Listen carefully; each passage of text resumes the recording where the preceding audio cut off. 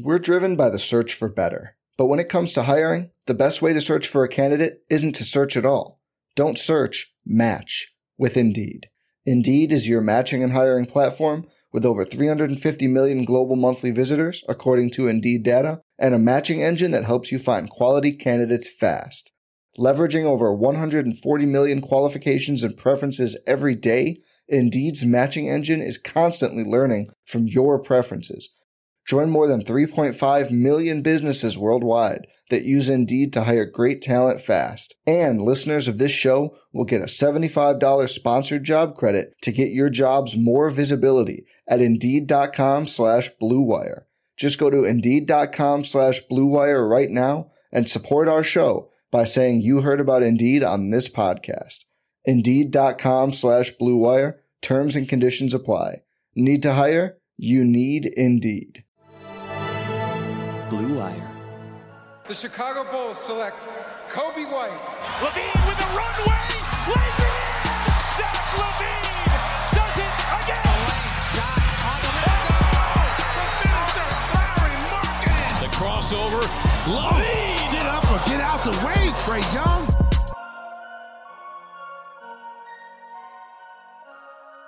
Welcome to Cash Considerations, a Chicago Bulls podcast around the Blue Wire Network. I'm Ricky O'Donnell. I'm here as always with Jason Patt. We have a special guest joining us today, longtime Bulls blogger Doug Tonis. Just to start off, we got some late breaking news, Jason, that Wendell Carter Jr. is going to be out for a while. Yeah, literally right as we were about to start recording this podcast, we were prepping here, what we were going to talk about after a couple ugly Bulls losses to the Lakers and Celtics the last couple days. We find out Wendell Carter Jr. out for at least 4 weeks with a quad bruise, contusion, whatever you want to call it, that apparently stems from a fluky practice collision with Denzel Valentine, because of course, goofball Denzel Valentine ruining everything as always. But yeah, so Wendell out 4 weeks, which after it initially seemed like it was going to be nothing bad. Like he was out, I think he's been out the last 3 games, and we thought maybe like with this long time off with the Grizzlies postponement on Wednesday that maybe Wendell would be back Saturday against the Blazers. No, he is now out basically a month. We'll see if he stays on that timetable, if he beats it, or if it's longer. This is Wendell's 3rd season, and all 3 seasons he's now dealt with lengthy injury absences. Nothing like super serious, but he's missed time each year, and that's really disappointing. Especially the last couple games, I do think they've missed him against the Lakers and Celtics, with Daniel Gafford really struggling with the starters. So we'll bring Doug in here right away. What your initial thoughts here on Wendell Carter Jr. missing a month? It's pretty brutal. It's pretty weird. The first thing I thought was, and I can't believe I'm saying this, but after Zach LaVine, is there someone you'd want to be missing less? Or more? It's just like he's maybe the next most critical guy because there's really not any replacement for him.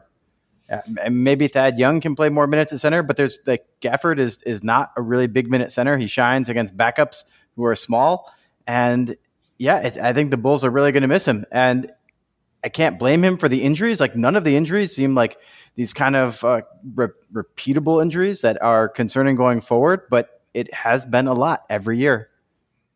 Yeah, and I think that there was sort of a Daniel Gafford movement over the last couple of weeks at the start of the bowl season. I like Daniel Gafford. I think he's perfectly fine as sort of a bench center. But, in the last 2 games, the Bulls have really crashed back down to reality. And I think that in a lot of ways, the idea of Daniel Gafford as a starter has been exposed. Now, a lot of this is because the Bulls are playing against better competition. The Bulls did have their first 3-game winning streak. We should probably mention that since the last time we recorded. They beat Dallas, they beat Houston, they beat Charlotte. Everyone was feeling good about the Bulls at that point. And then, of course, they go to play LA. They get smoked in that game. They only lost by 11, but that game was a total blowout. 30 points at halftime. 30 points at halftime, like you said. That game was not competitive. And last night they got totally washed by Boston, too. And, that was a game where the bench kept coming in and keeping them afloat. I think that that's been probably the biggest theme of the season so far, is the bench kind of like rising all tides in a sense and like keeping these young guys competitive. I think that in a lot of ways, this was probably the Bulls' vision when they signed Thad and signed Thomas Satoransky a year earlier. But Boston just still whooped them in that game, and Jaylen Brown was too much. Tatum looked great. those teams are just 2 or 3 levels above the Bulls, and Carter's absence was just so noticeable in those games. And I know, Doug, you wrote about Wendell Carter and Lauri Markkanen, kind of how those guys fit together over at Bloggable last week. Have you seen anything this year that has sort of changed your long-term forecast on either of those guys, either positively or negatively? Because, I feel like Jason and I just have the discussion about, are they a tenable front court pretty much every episode on this podcast for 3 years. Have we learned anything new, at least in your opinion, on how those guys sort of fit or don't fit moving forward? I don't know that I've learned anything new, and you guys have debated it a lot as well. And before I get into that, I want to say there's some good news out of these losses. You guys don't have to change the name of the show. I was very distraught with that opening last week, where you said maybe you got to drop cash considerations. It's like the elite name of all Bulls podcasts. I feel like ashamed that I didn't come up with something so great myself. So at least now with a couple losses, you can hang on to it for a few more weeks. You don't have to jump on the big red bus with us over on the other show. But no, I don't know that I've seen anything, like that's really changed. I mean, the problem maybe with both these guys is that you've not seen anything change. Like they kind of are who they are, even as rookies, right? Like what has either guy developed? Lauri is a little bit more efficient, but for a guy who's noted as a great 3-point shooter, his percentages aren't really that great. He doesn't create off the dribble. You have to run tons of plays to get him his points. And it's good to have a guy who finishes. And it's funny because Stacey King calls him the finisher. And it's an ironic nickname because that's really all he does is he finish plays. He doesn't initiate them. He doesn't pass. He doesn't handle the ball well. He attacks closeouts and he shoots threes. And that's fine. It's like really valuable to do that. The difference between him and Doug McDermott is maybe Doug McDermott's a slightly better shooter and can't attack closeouts, but it just isn't that valuable.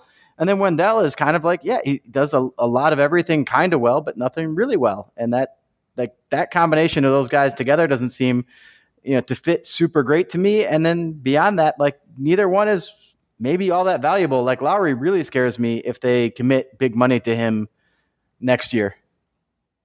Yeah, the thing that jumped out to me about Lauri, and he's played 10 games now this season, if you go back to like after his 6th game or his 7th game, he was shooting above 40% from three. I think he was at 41% at one point in the season when he returned to the lineup. Now he's back down to 37.7%. And obviously, like, you can't just look at 3-point percentage in a vacuum and determine a player's entire value from it. But it is super valuable for Lauri Markkanen, in my opinion. It's like it's what his reputation has always been, is as a 7-footer who's an elite shooter. That's what the Bulls thought they were getting when they got the pick swap in the Jimmy Butler trade to acquire him. But, throughout his career, he's been a guy who has been between 34 and 36% as a 3-point shooter. I thought maybe finally he might be living up to his reputation that he entered the organization with in terms of being a guy who actually was an elite 3-point shooter. And he's had a couple tough games now, back down to 37.7%. I really feel like if Markkanen he has to be hitting shots. If he's not hitting shots, you just look at his numbers across everything else in terms of rebounds, steals, assists, blocks. Nothing is up, really. He's getting to the foul line more, which is important, but he's still kind of the same guy. The reason that he was playing a little better at the start of the season was just because he was hitting shots.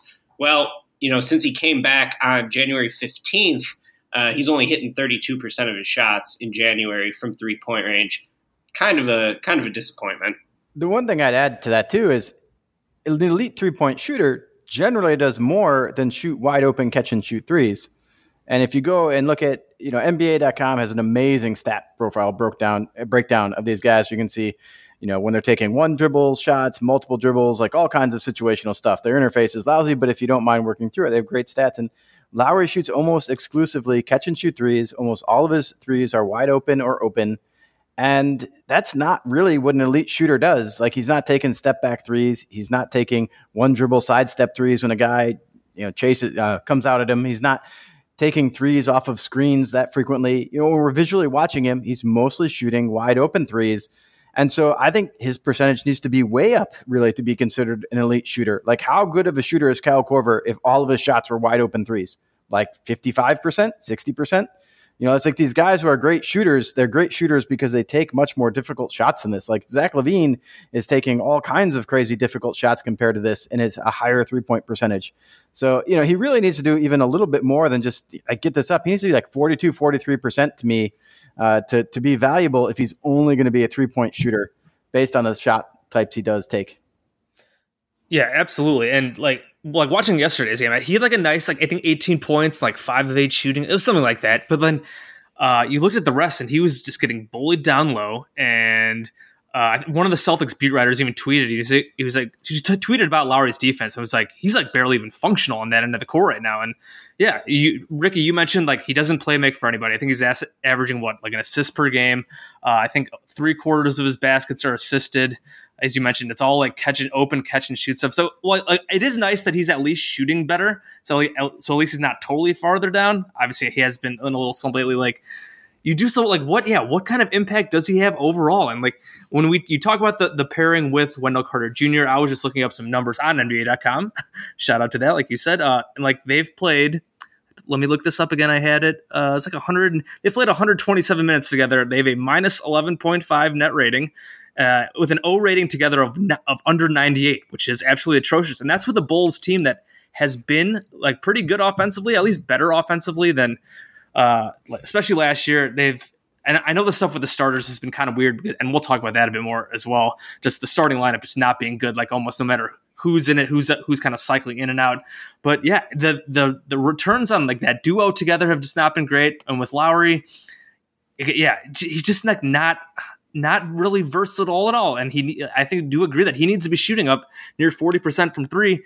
So I guess like right now, like if I say he stays around like what he's doing right now, when he's like 17, 18 points a game, say he gets, even if he does get to close to 40% from 3, you talk about, Doug, worry about paying him money. Like what would you pay Lowry if like he basically just kind of had this season the rest of the year? Maybe he gets a little better. Like what would you even want to pay him at all? Would you look to trade him? Would you give him 18? I guess he'd be looking at something like 18, 19, maybe even 20 million. Like what do you think there? My guess is someone else wants to pay him more than me. Like in the end, he's a free agent. So I don't want to like throw out these insulting numbers because I think he's going to get more than this number, but I think my cap is around like 16 million. And I said that before the season started, and I've not really seen any significant reason to change it. And I'd feel even a teeny bit uncomfortable there. People will say, compared to someone like Montrezl Harrell, will be like, well, Harrell doesn't generate any of his own offense, and he's a garbage man, and he does whatever. And but he scores a lot of points, and they're super efficient. Like, you kind of have to really look at Lowry somewhat similarly to that. He's not a garbage man in the sense of he is collecting offensive rebounds and putbacks and open dunks, but he is a garbage man in the sense that, he's just taking open shots that other people are doing a lot of work to generate for him. And if you just put Otto Porter in place of Lowry, the defense feels better, the offense feels better, everything feels better. Now, granted, Otto Porter apparently can't play more than 25 minutes a game or back-to-backs, which is kind of weird for a guy who's like 27. But, just in theory, that would seem to be something that would like scare me a little bit. Like, I just don't see the big thing. Like, why would you pay him more than Bertrand's? Like, what is he really, really offering you that's better than that? And the answer to me is like, not a whole lot. And honestly, I just don't know if I want to build around this guy. To me, he's like a bench role player. Even though he can put up a lot of points, a lot of guys can do that on the bench. Like, he's not a guy who's versatile enough to defend multiple positions, doesn't pass, like you guys said, doesn't handle the ball particularly well. It just kind of finishes plays. And people don't think of guys like that as garbage men in that sense, but that's sort of what they are. They're really only kind of filling in this one very specific niche, and it's hard to generate more of that niche. I think Lowry is a premium sign and trade guy. Like, we see that with restricted free agents from time to time. It happened most recently, I think, with Malcolm Brogdon. That was a sign and trade from the Bucks to the Pacers. So I would love to deal Lowry in a sign and trade. I think, if you could bring back a point guard, I don't know what sort of options are going to be out there for the Bulls, but you would hope that Lowry's 3-point percentage can get up a little bit. Someone could talk themselves into it, because I think that, since the moment Karnisovas came here, making trades was probably where he was going to be the biggest improvement over the last front office, which almost never made a trade unless it was a cost-cutting move. I think Lowry probably has a little bit of value league-wide, like you said. When you threw out the number 16 million, I was like cringing when you said that, but I think it's totally fair for that to be his market value league-wide. I just don't know if he's worth that type of investment from the Bulls, certainly. So I think he's a premium sign and trade asset. I think it's been pretty obvious that the Bulls need another point guard on this roster. I would love to see that being a move, come the offseason. I think he gets at least $20 million in the offseason. Like I wouldn't pay him that, but like there's no one. Like all the guys who were supposed to be big names ended up signing extensions or whatever. A lot of teams have money. You look at these off seasons and people always overpay in free agency. The only way you don't overpay in free agency is when you get a max free agent who is just above his value because his value is capped in free agency. Otherwise, you almost always pay way more, and the deals are cringeworthy, and Lowry's going to be one of those deals. I almost feel so. Be it sign and trade, like you said, Ricky, I think that'd be great. At the deadline, I would definitely be seeing what feelers are out there too. But I definitely don't feel he's a Karnisovas guy either. I mean, they talked about versatility and passing and all these other things in his intro conference, and he just isn't that guy. He's very, very limited. So we've talked about this kind of possible trade before with Lonzo Ball, and Lonzo Ball has been terrible with the Pelicans this year in general, have been awful. And there are rumors out today about the Pelicans either taking calls on Lonzo and JJ Redick. And like I said, we've talked about this before on this pod. Like, would you do a Lowry for Lonzo swap? I know Lonzo's been bad, but I don't, and Lonzo has had his issues in the half court. So his theoretical playmaking is probably not as good because he's more of an open court transition guy, which might work better with the Bulls because they are playing a very fast style open court next to Zach LaVine. Maybe he would look better with that. But again, he's struggled. His shooting has come down. He can't shoot free throws. He can't really do much in the half quarter, driving to the basket. But he is a great passer, and he was really good last year. I feel better than people expected. He's had a down year, and now he's on the block. I don't know if it's just that situation or what. So, would you trade Lowry for Lonzo? I don't even know if that might have to be a straight up deal. Then maybe there'd be some picks or some other little things in there. But would you do that? It's kind of weird because if I had Lonzo, the guy I'd want next to him is Lowry. Just because if you have Lonzo, I think almost everyone else on your team needs to shoot. I don't think you can have limited shooting. And so then Lowry kind of gives you that, especially if you played him at the 5, which maybe is a disaster defensively, though he's kind of a disaster defensively, no matter where you play him. But, if you can put shooters around Lonzo, that theoretically is how that might work. And if you move Lowry, now all of a sudden you've kind of moved away from that model, and you probably are going to get another power forward that isn't going to be quite as good a shooter maybe. And then if you do that, then now you kind of need shooting out of your point guard, and all of a sudden Lonzo doesn't fit. So that would be my kind of concern, swapping those two straight up. It's almost like I'd like to pair them, but I feel like the Pelicans are probably in the same boat as we are with Lowry. They don't maybe want him long term, but they don't want to trade him for a second rounder, and then or a vet someone, and so they want some kind of more value than probably he's really worth. And I think that's just going to be a difficult trade to pull off. It's if you said, I'll give you 2 second rounders, especially the Pelicans, they got all those extra picks from the moves they made. Yeah. I think it's going to be tough to find a deal that would work. I'd take Lonzo on the cheap. I just think they'll probably ask a little bit too much for him. Yeah, I think if you factor out the contracts, whatever you would have to re-sign Lonzo for, I could probably talk myself into that deal if you could get Lonzo relatively cheap. The thing that's just tanked Lonzo this year is he can't make a jump shot to save his life. Last year he had this big improvement. He hit 37.5% of his threes, took 6 a game. This year he's still bombing them. He's taking 8, 9 3-pointers most of these games, but he just can't hit one to save his life. He's making under 30% of his threes. So I think Lonzo was, he's a guy who is more of someone who sort of greases the wheels of an offense rather than is the engine of an offense. So the Bulls the Bulls are not going to be a contender again, even an Eastern Conference contender, until they get the main guy who you could just give him the ball, let him cook. And Lonzo's not that type of point guard. He's not someone who's going to be able to put pressure on the rim by driving to the basket, finishing. I think he is someone who's a sharp ball mover, and he does have some strengths. Definitely needs to be able to shoot. I mean, there's only so many spots on the floor for non-shooters anymore. Doug wrote about that in his look at Wendell and Lowry. Really, you need probably 4 guys who are capable shooters out there at this point in league history. So I always liked Lonzo as a player. I think it is very possible that Lonzo is just not very good, especially if his jump shot is going to be so inconsistent. But, I sort of look at that deal as a failure for a failure in a sense. And as long as you're not paying Lonzo, I wouldn't want to pay Lonzo $16 million either. Yeah, that's probably too much. So it's just tough. I mean, I do think that if you could get that type of swap or a similar swap, if not Lonzo specifically, just like sort of a young-ish guard with some untapped upside who maybe didn't hit his potential on his original team. I think that would be a move in the Bulls' best interest. Yeah. Lonzo seems like he would be probably priced around where Ricky Rubio was. Like if you wanted to throw out a comparison, maybe coming off a down year, but he's younger and maybe will last longer. So, I mean, I think that's kind of where I would expect his salary to go towards, and, maybe a little bit more than you want. And I agree completely with you, Ricky. Like you need to get someone who's going to really be the engine of this offense. And sometimes it looks like Zach LaVine could be a little bit like that, but I really like him off the ball a lot more. He's played much better when he doesn't have quite that much pressure and his efficiency is way up.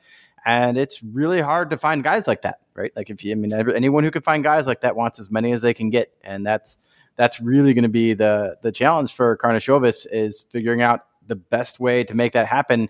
You guys talk a lot about whether you want to improve the asset base or not, and or you want to roll with this group of guys or whatever else. And, there's really no magic way to do this that you think is going to work. You can make a competitive team and go with the Lakers, Nets, Clippers model of we are around 500 and then we attracted talent, or you can try to build in the draft and be bad, but we've been doing that for a while and haven't gotten the right picks. And it's also just the most depressing thing ever.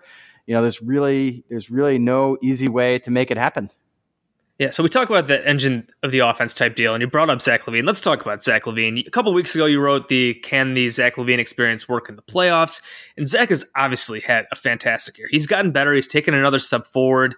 He's putting up 27 points per game efficiently. He's made some development in terms of his passing.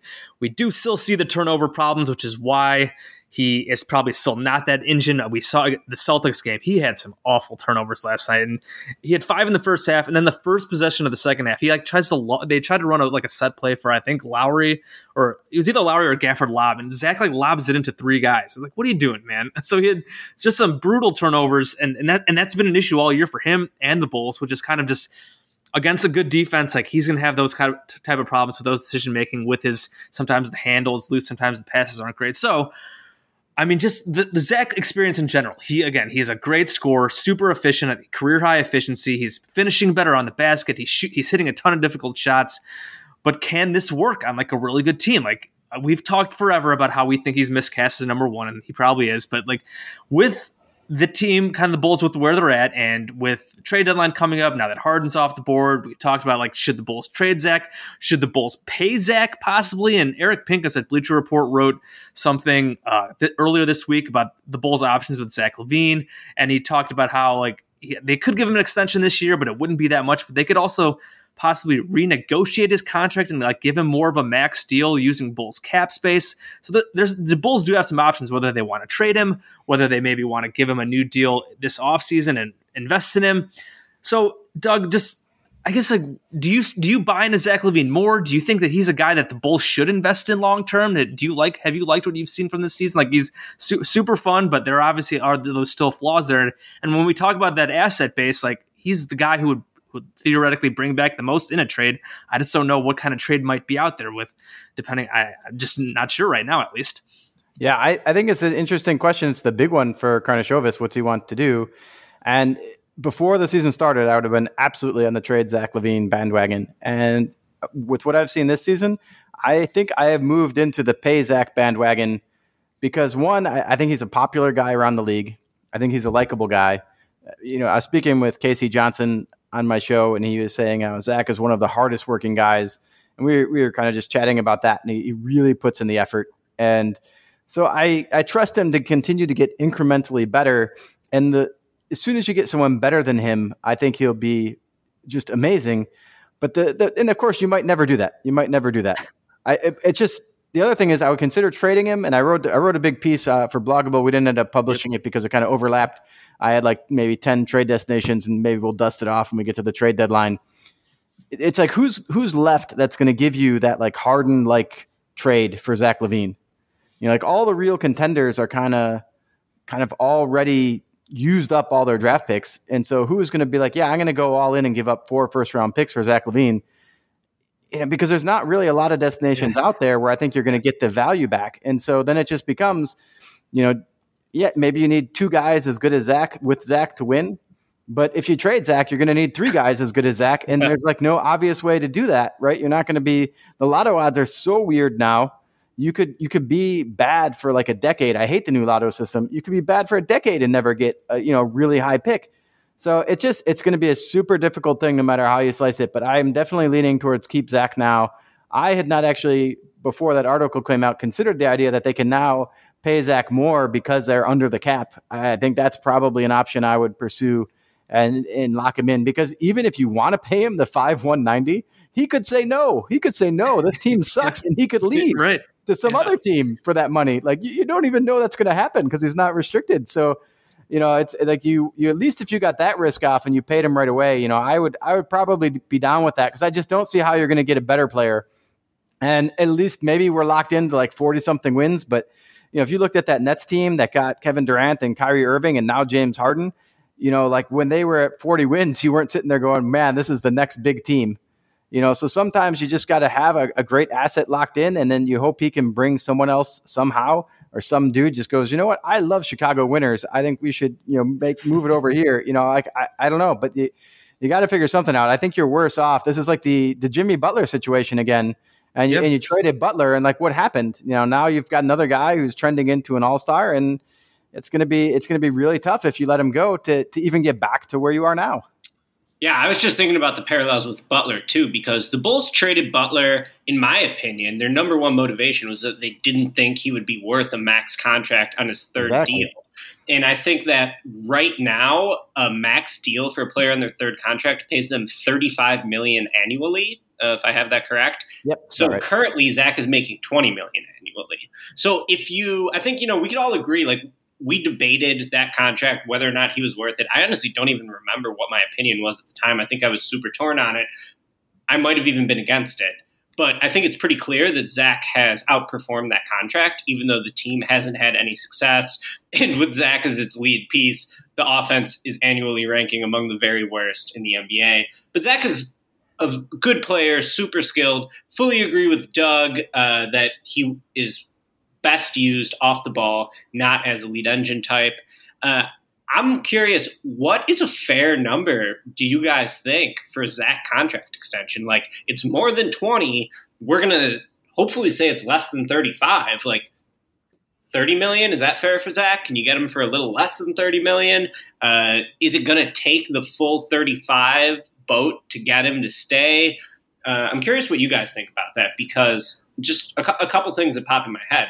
First of all, I had this conversation with a couple friends who aren't, as enlightened as us, and they were saying, Zach is producing as much as Jimmy ever did. Well, Jimmy was a much, much, much better player than Zach was. I think, like, if you look at like the all-in-one metrics, like that's just proven out. Where Zach still is ranking as like maybe the 80th best player or 90th best player in Raptor, which is a stat that's always hasn't liked him. But Jimmy was consistently like near the top of the league. Defensively, it's just obvious. Jimmy was one of the best at his position. Zach is clearly below average. So the Bulls made the choice to trade Jimmy because they didn't think he was worth the contract, when I thought it was really clear that Jimmy was worth the contract. I don't know if Zach's going to be worth $35 million, but I also agree that sometimes you just got to lock in the asset. So I'm curious what you guys think. What would be a fair number for a Zach extension? Doug, you can go first. Yeah, it doesn't matter what's fair. You're going to pay him $35 million. Like, we could debate about what's fair. It's going to take $35 million. Like, it just is. I don't think there's any chance you're going to get him for less. And Zach can hold out. I mean, he's already made $1 gazillion. He had a massive shoe deal, and he got his $80 million contract. So it's not like he's already generationally wealthy. He can hold out if he wants, but I think for sure he'll get the amount. So to me, it's whether he's worth it or not. Like, if you want to keep him, you probably should be prepped to pay that amount of money. Like, I don't think you should expect to get any kind of discount on that. The other thing I'd say, when he got this deal initially, and I also debated whether it was worth it or not and was like up in the air. You got to remember, he was still coming off the ACL that summer. His numbers that year were atrocious. And we were coming off like Derrick Rose, who had an ACL and then just never recovered. And, that scared me to death. Like, I just, it was like PTSD or something. It's just like, I just could not fathom signing a guy off an ACL after he looked that bad. And so, Zach then came back a year later and was like amazing. So, it worked out okay. But his value, like, like a month after he signed that deal, went up exponentially when all of a sudden he was scoring pretty efficiently in like huge volume numbers, which he was not doing, prior after that ACL. So I think his current deal is like a really bad benchmark to use for anything. And I think you're going to have to suck it up and pay 35 if you want to keep him. Whether he's worth that or not, it just comes down to, do you want to keep the asset? Like a good comparison to me is like, is Bradley Beal worth what the Wizards paid him? They'd be the number one guy in like a lousy team. Like, I don't know that Bradley Beal is like worlds better than Zach LaVine or, so I think that's a comparison that runs in my head. On that note, I don't know if you guys saw that. I think it was like Windhorse Pod. Like they were talking about like possibly the Bulls like trading for Bradley Beal. And I think the offer they threw out there was like Zach, Lowry, and like 2 or 3 first round picks, which is like, are you kidding me? Like you mentioned, like is Beal better than Zach? Yes, probably. But like that much for Bradley Beal, like that kind of upgrade, probably not at this point. Reading this Bleacher Report article now. So yeah, they can apparently the extension that they can give him this offseason without using the cap space is only like $23.4 million. That they could start it at 120% of his salary. That's obviously not going to get it done. So then if they want to give him a max, whatever looks like they need $14 million in cap space, and that would be $152 million over 4 years. So that'd be what, like 37, 38. I'm not totally sure if they can do less than that. If it has to be a max renegotiation, I don't think it actually mentions here. Like, I feel like ideally you'd maybe go a little less, but if he's going to lock that in, on a Bulls team that hasn't had success, you're probably like Doug, like you said, you're probably going to have to give him that big money. Would I do that? I guess I would think about it for sure. Like it really does kind of come back to the Jimmy thing. Like Zach is not Jimmy, but we did not like the idea of trading Jimmy when they did. Again, like if you could find a big trade for Zach, like go ahead, pull the trigger. But like if not, I guess you might as well just keep him. Like with Zach, do we think like Zach at $35 million would be, if he keeps getting better? Like, I mean, I feel like you'd be able to trade. Guys get traded all the time now. I know we've seen bigger contracts on older players get dealt. Like I don't know if it would really be like an albatross hanging over their head if they did sign him. And I guess even if it was, like, I guess Zach is entertaining and he's likable. So like even if the Bulls just are in hell, like I guess you could do worse than watching Zach LaVine play basketball. I don't know. It is kind of a weird situation with them, but I feel like us on this pod have come around on Zach a lot. We recognize his flaws, but like he's one of the top like 5 to 10 scorers in the NBA now, and you're gonna have to pay for scoring in the NBA. And if you want to keep him around him, he's still only 25. Like I guess it couldn't hurt to just back up the Brinks truck for him. And I'd add one thing to that is one, we're talking about at the end of the season. So at that point, Zach will have to have proven this over a year. Yeah. Like right now, you could say like, well, he's efficient now, but he's off to career highs in efficiency. Fair. Yeah. Like, is that going to stay the whole season? And if it doesn't, then I would change my answer. So, there's an assumption as we're making these decisions that the state he's at now continues, and that's definitely not a given. And then, like you said, it just comes down to the opportunity cost. If someone is offering me like lots and lots of stuff for Zach, yeah, I'd consider it. But maybe another comparison is CJ McCollum. I think he's making the $35 million max deal, the 30% max deal. Like, do you think the Blazers could trade CJ McCollum right now if they had to? And I think McCollum has a lot of the same flaws. He's not a great playmaker, and he's not someone who's a good defender. And they've built a pretty good team there. Now we don't have a Damian Lillard, but they have a fun, entertaining team. Like I think you could easily trade CJ McCollum if you wanted to.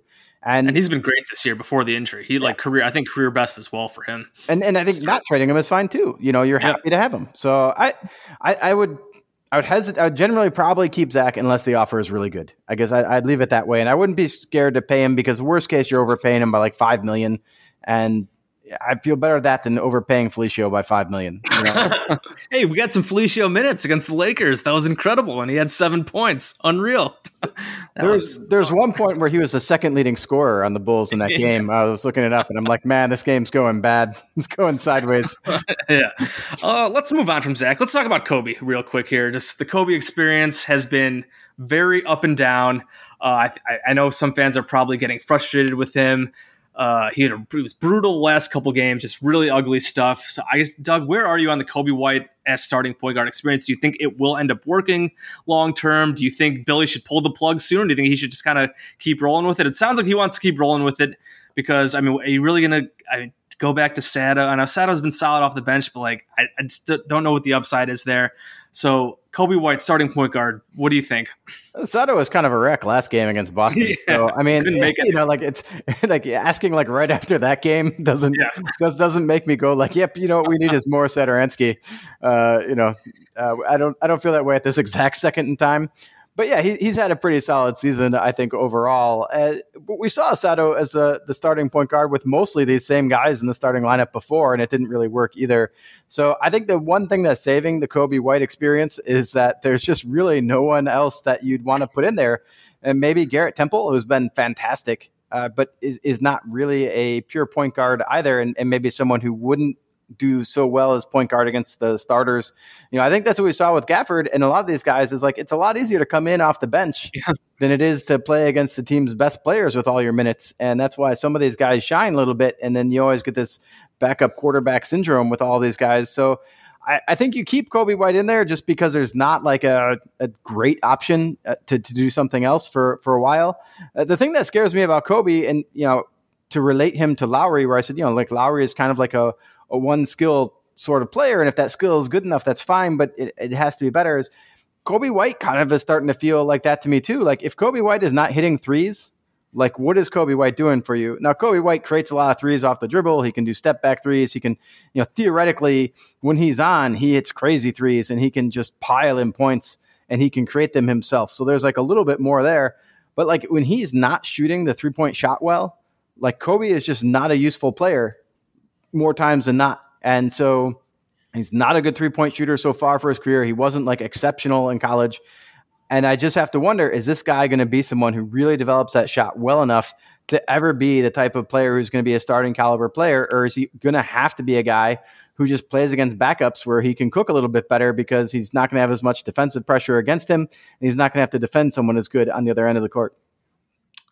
So frustrating to watch, man. That's my main takeaway from watching Kobe this year because he is talented. He's only 20 years old, which is the caveat we need to have with all of these discussions about him.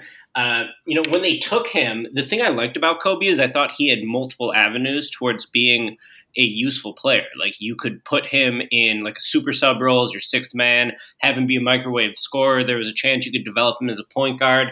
And I still think that he is going to be a useful player in the league long term. I actually think he might have higher trade value than like anyone else on the team, really, besides for Zach. If I go down the list, he probably has higher trade value than Wendell and Lowry to me right now, just because he's so young, because he was the number 7 pick, because he can shoot off the dribble.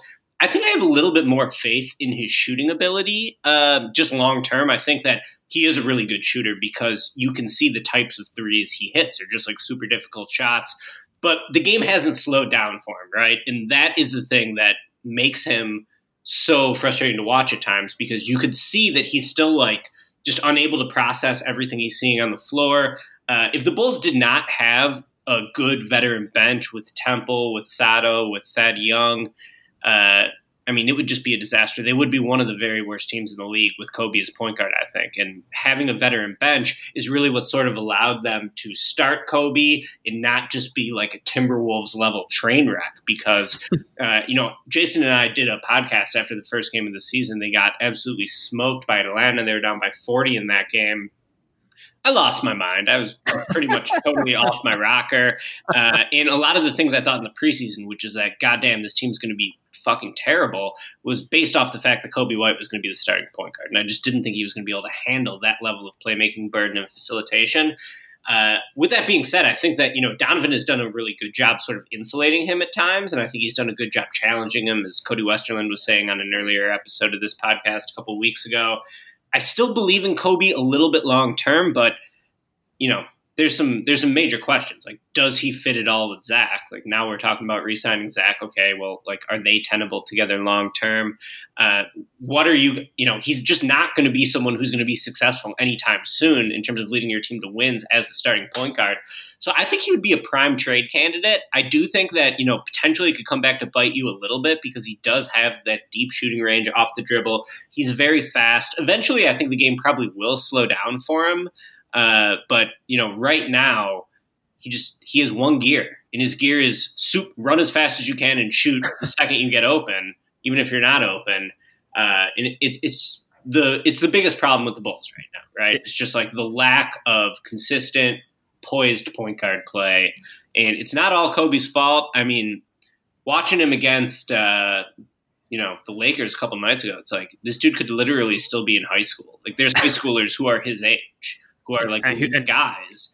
And, now he's going out there and you're getting mad at him because they're getting smoked by LeBron and Anthony Davis. It's like, it's a tough bar to live up to, but that's what it is. Yeah, and he wasn't much better last night against the Celtics. And just bringing up more quick lineup data here, I talked about the Lowry-Wendell one.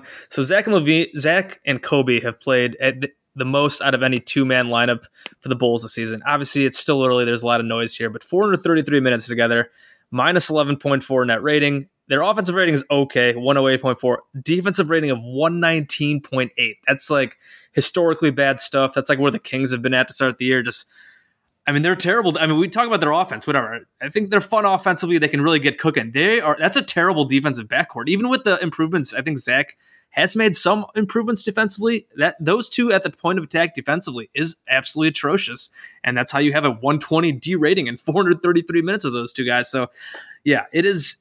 The starters we'll use this transition to our final kind of topic here. Just the starters and the bench stuff, which we've kind of mentioned a few times. The starters just basically any starting lineup the Bulls have thrown out there this year has been mostly pretty rough. Just the young core together has not been any good.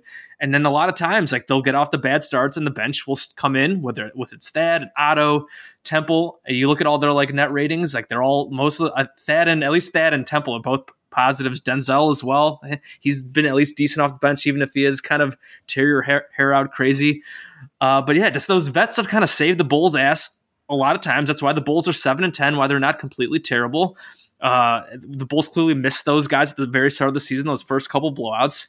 But we saw it against the Celtics where the Bulls starters were terrible. Both halves, and then Thad Young comes in and basically helps flip the game and kind of keep it close. Thad almost had a triple-double. The way they've been using Thad as like a passer out of the high post, he's been incredible. He's shooting almost 60%. Temple has been really solid on both ends. His shooting has come back down to earth a little bit, but still just a solid player. Like I said, Denzel's been decent for what you expected. Otto's shooting really well from three. So you have and then you look at the starters now that Wendell's out. You got Kobe's been struggling a bit. Patrick Williams has definitely started to struggle a bit as well. Gafford and Pat were both pulled early in the third quarter yesterday and then didn't play the rest of the game. So now, do you think about changing up the starting lineup? Do you put, especially with Wendell now, do you start maybe Lowry and Thad instead and keep Gafford with the bench guys? Do you maybe put Patrick Williams on the bench? Do you maybe put Temple in there? Or do you think Billy should just kind of roll with what he's doing and just still keep trying to find this balance with the vets and the starters? It is kind of a weird spot. We're looking long term at this Bulls core, and it's together it's just not great. But the Bulls as a team look okay because the vets are keeping them kind of in games.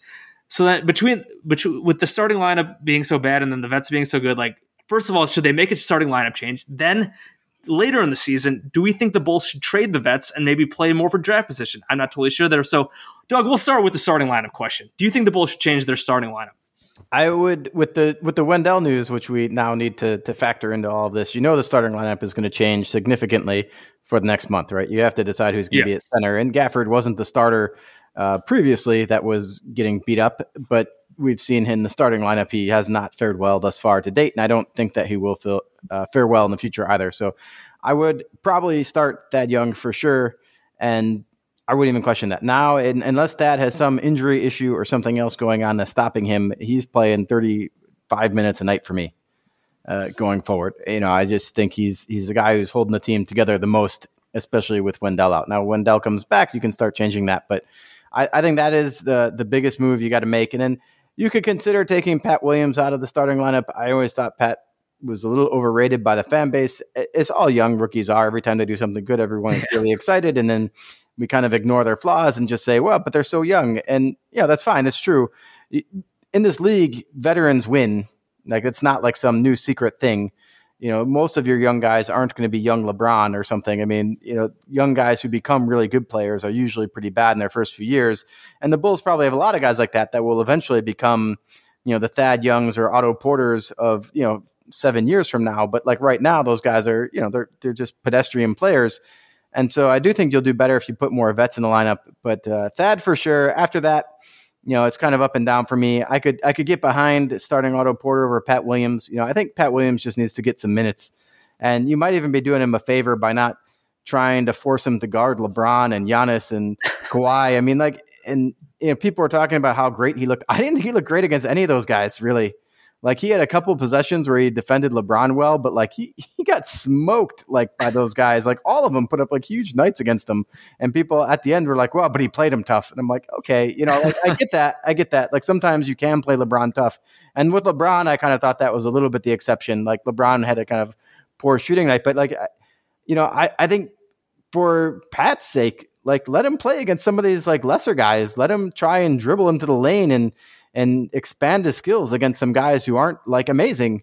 Don't put him against like the best players in the league right away. Like, I don't know that that's helping him either. So I'd say if you start Otto and Thad, you'd probably have a much more stable start to games.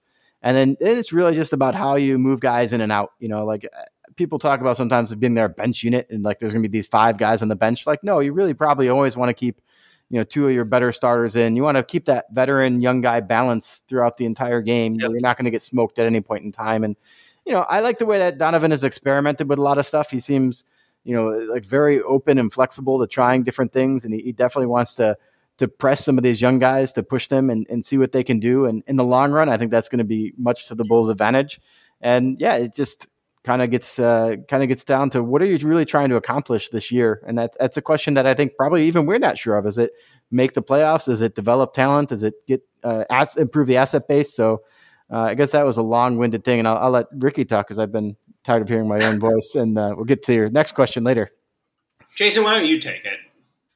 I mean, I was just going to say, the way you were kind of answering the end of that question, I think we could just go right into that second question. And like with what the Bulls' goals should be for this year. Like, should they push for a play-in spot, which is probably what they'll be. They're 7-10 right now. I think they're either 9 or 10. Right, they're right around that like final play-in spot. Like, so like with these vets playing so well, which they should be probably raising their trade value at least a little bit. I mean, Thad Young's looked fantastic, as I said. A guy like Otto as well, who's on an expiring deal. I mean, Temple is on a 1-year deal. I feel like you don't want to trade maybe all the vets. Maybe it could be good to keep one around, but I feel like you got to at least explore the market. Like, I don't think you should be like going all in for like a push for the play-in tournament and like not trade any of these guys. Like, I mean, I guess maybe if you're looking to make a trade to actually add a lot of talent and maybe do that, maybe that makes it different. But so I guess like, what would be your goal here? Like, do you think they should really push hard for this play-in, or do you think they should be looking to sell off these vets, get that trade value up, and look to sell them off? Because I mean, a team like the Celtics, they have that huge trade exception from Gordon Hayward. I mean, they could use Thad, they could use Otto, they could use Sato, they could use any of these guys, and there's other contenders as well. I mean, the Nets badly need front court help. We've kind of talked about like maybe the Thad for like Spencer Dinwiddie and like draft picks or something like that if they want the immediate help. So I guess Doug, what would be your outlook on maybe moving these vets at the deadline versus maybe keeping them around for a playoff push? I'd trade everyone. Fair enough. I'm an asset-based guy. Look, I mean, right. It would be exciting. Like, in the end, I completely understand why you want to make the playoffs. It might allow you to attract free agents. It might make the team better in the future. But there's no free agents this year. And so with that said, knowing that there's no one to attract, I would probably be an asset-based guy, and I would try to expand my asset base. So to me, no one would be off limits. I think there's going to be a limit to how many guys you could trade anyway. Like, I don't think you're going to be able to move more than one of these guys for a first-round pick. There's not going to be 4 different teams that want your specific guys to improve their playoff spot. You'd be lucky to get a first. I mean, any of them might generate a first, but you'd be lucky to get one. And if you got 2, that'd be even better. I'm an asset-based guy. It'd be fun to see playoffs, but like certainly like in the reverse, like you wouldn't give up your pick to like make a push and get a vet, right? Like, so, at that point you're already kind of implicitly saying like I value my future more than my present. And so in that case, you might as well push more chips into that viewpoint, in my opinion. And I want to go back to something you guys talked a little bit about on your last show, if you don't mind. It ties in, and you're talking about Garpax. And thank goodness we got rid of them. And then Karnisovas came in, and he didn't really do anything different, though. Like, he really hasn't done anything yet. He used his draft pick, and he signed Garrett Temple, which like is somewhat of a Garpax type move anyway. And so if he doesn't do anything at the deadline, like really his one thing he will have nailed and done super well is to just fire Boylen and bring in Donovan. And I think there's a pretty good chance that like the Bulls were not going to let Paxson fire Boylen because they didn't want to pay like that whole thing. It just goes back to the name of the show. They didn't want to pay like Boylen while they're paying Hoiberg, while they're paying Thibodeau, while they're doing whatever. Like we can get him really cheap. Like he's probably fine. Like there's that whole like weird thing about paying coaches. And I think like maybe they weren't allowed to fire him because they still had some money on the books with Hoiberg until that like cycled off. But that's like the one thing I look at and say convincingly that Karnisovas did that was great. And that's kind of it. After that, like the things that are working are mostly the things we tried to do last year and just didn't work because the coach sucked and we had lots of injuries. And so I don't know, like, if Karnisovas sits out this trade deadline and doesn't make something kind of happen, I'm going to start feeling like, did we really do anything with this front office shakeup? Like, did we really get things any better? Even when you look at the Lowry extension talks, it seems like we did the same Garpax model of, well, he made an offer and he's either going to take it or leave it. And, you know, it was like that same kind of, made him a fair offer and they said no. So like, I don't know. I'm a little curious to see how that'll play out, but I'm hoping that they're able to find some magic at the deadline. Yeah, I'm definitely willing to give Karnisovas a chance, but I think everything you said there is totally fair. The new car smell of Karnisovas is going to start coming off immediately, right? It's going to start happening the second that one of these rookies looks better than Patrick Williams. You already have some people saying, oh, they should have taken Tyrese Halliburton, they should have taken someone else. That's just like part of the game and part of the job. And I liked the Patrick Williams pick. I probably wouldn't have made that pick myself. I've definitely enjoyed it. I have no regrets over how that's gone so far. I think Patrick Williams is going to be really good, but I mean, that's just kind of how the job goes. Like he's going to be judged heavily on that pick. I think the Donovan thing has for sure worked out well. And yeah, I mean, he's got to make some trades. Like he was brought in to make tough decisions. Got to do something because he was brought in to make tough decisions because Garpax couldn't do it. Garpax, for whatever reason, just never, ever made trades to improve the team. They were much more, I feel like, you know, Paxson just had the Ben Gordon, Kirk Heinrich, Luol Deng era stuck in his head where that team was really bad. He drafted all those guys, none of them with the first pick. And they became like sort of a spunky team that the city could be proud of, a blue-collar team under Skiles. They luck into Rose, it changes the trajectory of the franchise. I really think that what the Bulls were doing was basically trying to recreate the Heinrich, Gordon, Deng era when they moved Butler. And, you know, not to like harp on the Butler trade forever, but man, like you see what these other guys get traded for. 4 picks and 4 swaps for James Harden or whatever it was. The Bulls got no picks in 1 swap for Jimmy Butler. Just a fucking terrible trade. And if you're going to trade Zach, you literally need significantly more for Zach than you got for Butler, and Butler's way better than Zach. So I'm getting off topic a little bit here, but I definitely agree that Thad and Otto specifically trade him. Absolutely trade him because, you know, Marcus Morris fetched a first-round pick. Covington fetched 2 first-round picks. I fully agree with Doug that it's unreasonable to expect more than a single first-round pick, but if you could get that, that would be cool. They got one for Nikola Mirotic back in the day. Yes, it only netted them Chandler Hutchison, but you know, if you get the 24th pick for either of those guys, that would be a slam dunk trade. Definitely do it. And here's the other thing. As soon as you trade those guys, this team is going to be terrible. They're going to be garbage because they're not going to have the bench to come in and save them. You're going to immediately improve the value of your own pick. And something about Wendell's injury today just has me back down in the dumps. Are you in tank mode now? I'm not saying I'm in tank mode, but, you know, Doug said trade everyone. Like, how is that unreasonable? Like, to me, that is just fully reasonable. What the Bulls have has no upside. It has no ceiling. So, like, if you had someone like John Morant or you had, like, you know, some of the pieces the Grizzlies have, you could say, all right, like, we can give it time. We can be more patient. These guys have a ceiling that they can eventually ascend to. The group the Bulls have just don't have that ceiling. And so I think, you know, everyone should be on the table. I think that it would be beneficial for the Bulls to trade one of these young guys, whether it's Kobe or Wendell, like someone who might have more value league-wide. And then I think Thad and Otto for sure, you know, they got to go just to improve your own pick. And they've been awesome. I've enjoyed watching them on the team. I still think the Bulls have some winnable games on the schedule. If you look at, you know, the next 10 games on the schedule, I think that, you know, even though they won't have Wendell, they should be able to compete a little bit with some of the teams in front of them. But yeah, it's like, what are we really doing here? They're not really building towards much, but it is a cool point to be a fan, I think, because even though Karnisovas hasn't done shit yet and we don't want to heap any praise on him, I feel much better about Karnisovas running the organization than I did Garpax. Garpax was just like, definitely they're going to fuck it up and, harm the franchise long term. I think Karnisovas could still be good for sure. I'm not like writing him off at all. He is very patient. Could be a positive, could be a negative. We'll see. But what Karnisovas has in front of him is pretty interesting because he could totally burn it all down, and that would involve like not keeping Zach. I think even with Zach, they've been one of the worst teams in the league the last couple of years. So it's not unreasonable to think the same thing could still happen, even if they do end up locking up Zach to a third contract. But they have a lot of options right now, and it's going to be a really interesting place to see like where the franchise goes from here because there's lots of different avenues they could take. And just thank God they have a different decision maker, even if we're not totally sure he's any good yet. At the risk of making all of your subscribers unsubscribe immediately and never subscribe to anything I do, I want to bring back one point you said about the Jimmy Butler trade because I love living in the past and just because I find it interesting. And the thing you noted, like, the Bulls need to get a better return for Butler, and the return for all these other guys was so much higher.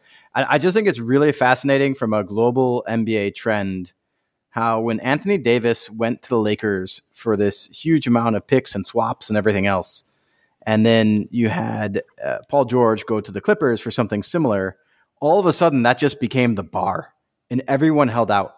Like the Bulls just missed that by 2 years. Like 2 years earlier, no one went for that. You look like every superstar trade, like the talk in the NBA was always superstars go for 10 cents on the dollar. You always lose a trade when you trade a superstar. And now all of a sudden, like superstars are going for like $1 on $1. Like you're going to have to give up tons and tons to get them. And not even superstars, yeah, Drew Holiday. Yeah, Drew Holiday. And what the funny thing with Butler is like, so however badly you feel about the Bulls package for him, he got traded twice more after he left the Bulls for even less both times. Yeah. Like it's not like he got traded by the Timberwolves for like way more. So he got traded 3 times. The Bulls got the most of those 3 things. And part of that was the amount of length of time on the deal, made him more valuable when the Bulls traded him. So it wasn't like the Bulls were super mad geniuses, obviously. But it is just interesting and fascinating to me how like all of a sudden now it's like, oh, you got a star? Yeah, you get like 3 first-round picks and 2 swaps and, the naming rights of my unborn child. I mean, it's like bizarre like how that has shifted in the NBA landscape over the last 5 years. And I agree with you. Now it's like if you trade Zach, you should start expecting someone to give you lots and lots of picks. I just don't know that there's any team left that wants to win that's going to give you that type of picks. Like all the contenders are like all out. Like there's teams like who would love to have Zach LaVine on them, I think, but they're out. They don't have anything. They already gave up their 5 swaps and everything else for the other guy. Yeah, I mean the Sixers, the team I keep coming back to. I'd have to look up their. They can't. They got nothing. Okay. No, they traded. I think it's like in the Al Horford trade, they lost a pick, and that knocks out like 3 of their years. And so they're out. Like that's the thing, like looking around the league, it's like there's not many guys, but the 76ers would be an amazing fit if you could somehow make it work. Like I agree, but they can't make it work. And that is a good point too about just sort of how the league trends changed in terms of the packages now becoming the norm with picks and swaps. Yeah, that's a great point. I think we should probably wrap it up here. We're going on about an hour. Doug, thank you so much for joining us. Let our listeners know where they could find your stuff these days. Well, now I'm with you guys. I'm over on Bloggable, trying to put out an article maybe once or twice a week if I can. And then I do the Bulls Beat and the Big Red Bus show. If you want unbridled positivity or you just want to laugh at someone that's quite a character, you can join me and Fred on that one. And Doug_Tonis on Twitter. That's probably about it. Awesome. Thanks again so much for joining us. As we mentioned earlier in the pod, the Bulls Wednesday game was postponed. It was supposed to be against the Grizzlies and Ja Morant. Unfortunate postponement because of Grizzlies' COVID issues. That would have been a fun matchup. Obviously, Ja Morant, one of the best young players in the league. The Grizzlies have actually been pretty good after a slow start, and they were missing Ja for a while. So that's a bummer that we're going to have that game postponed. So the Bulls are not back in action until Saturday against the Blazers. The Bulls beat the Blazers earlier this year, and the Blazers are beat up. So, I mean, so Ricky talked about winnable games. I mean, that's a winnable game. Then we got a couple games against the Knicks next week, and then the Magic after that. So there are some winnable games on the schedule. Even with Carter out, the Bulls have played decent against some of these teams. I know it was pretty ugly the last couple nights against legitimate contenders, but I mean, they got some games coming up they can win, so it will be interesting to see how they perform against these kind of more mediocre teams, beat up teams, stuff like that. So we will see about that. But that's going to do it here for us, Cash Considerations. Thanks again for Doug Tonis for joining us. As always, we're brought to you by the Blue Wire Network, so shout out to Blue Wire Pods. Go check out all the other great podcasts all across the network. We have so many great NBA, we have NFL pods. We got the Super Bowl coming up in a couple weeks with Kansas City Chiefs and the Tampa Bay Buccaneers. Then we have a bunch of other great pods across the network as well. For us here at Cash, please rate and review us wherever you listen to those pods. Give us 5-star ratings. Give us anything worse if you think we could do better. Let us know how we're doing. You know where to find us on Twitter. I'm at Bulls_J. Ricky's at SBN_Ricky. So we will talk to you guys next week. And thanks again for Doug joining us. Take it easy.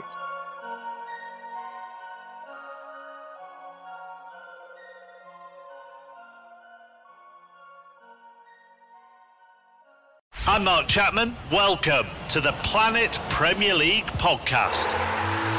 Each week, Cesc Fabregas, Nader Manua and myself talk all things Premier League. As a player, you don't have time to talk. No. You don't have time to make a plan. You just need to deal with wave after wave after wave. We watched Coach Carter and he said, afterwards, the game's just about doing this for your teammates. And I remember looking around halfway through the film and half the squad was asleep. Planet Premier League. Listen wherever you get your podcasts.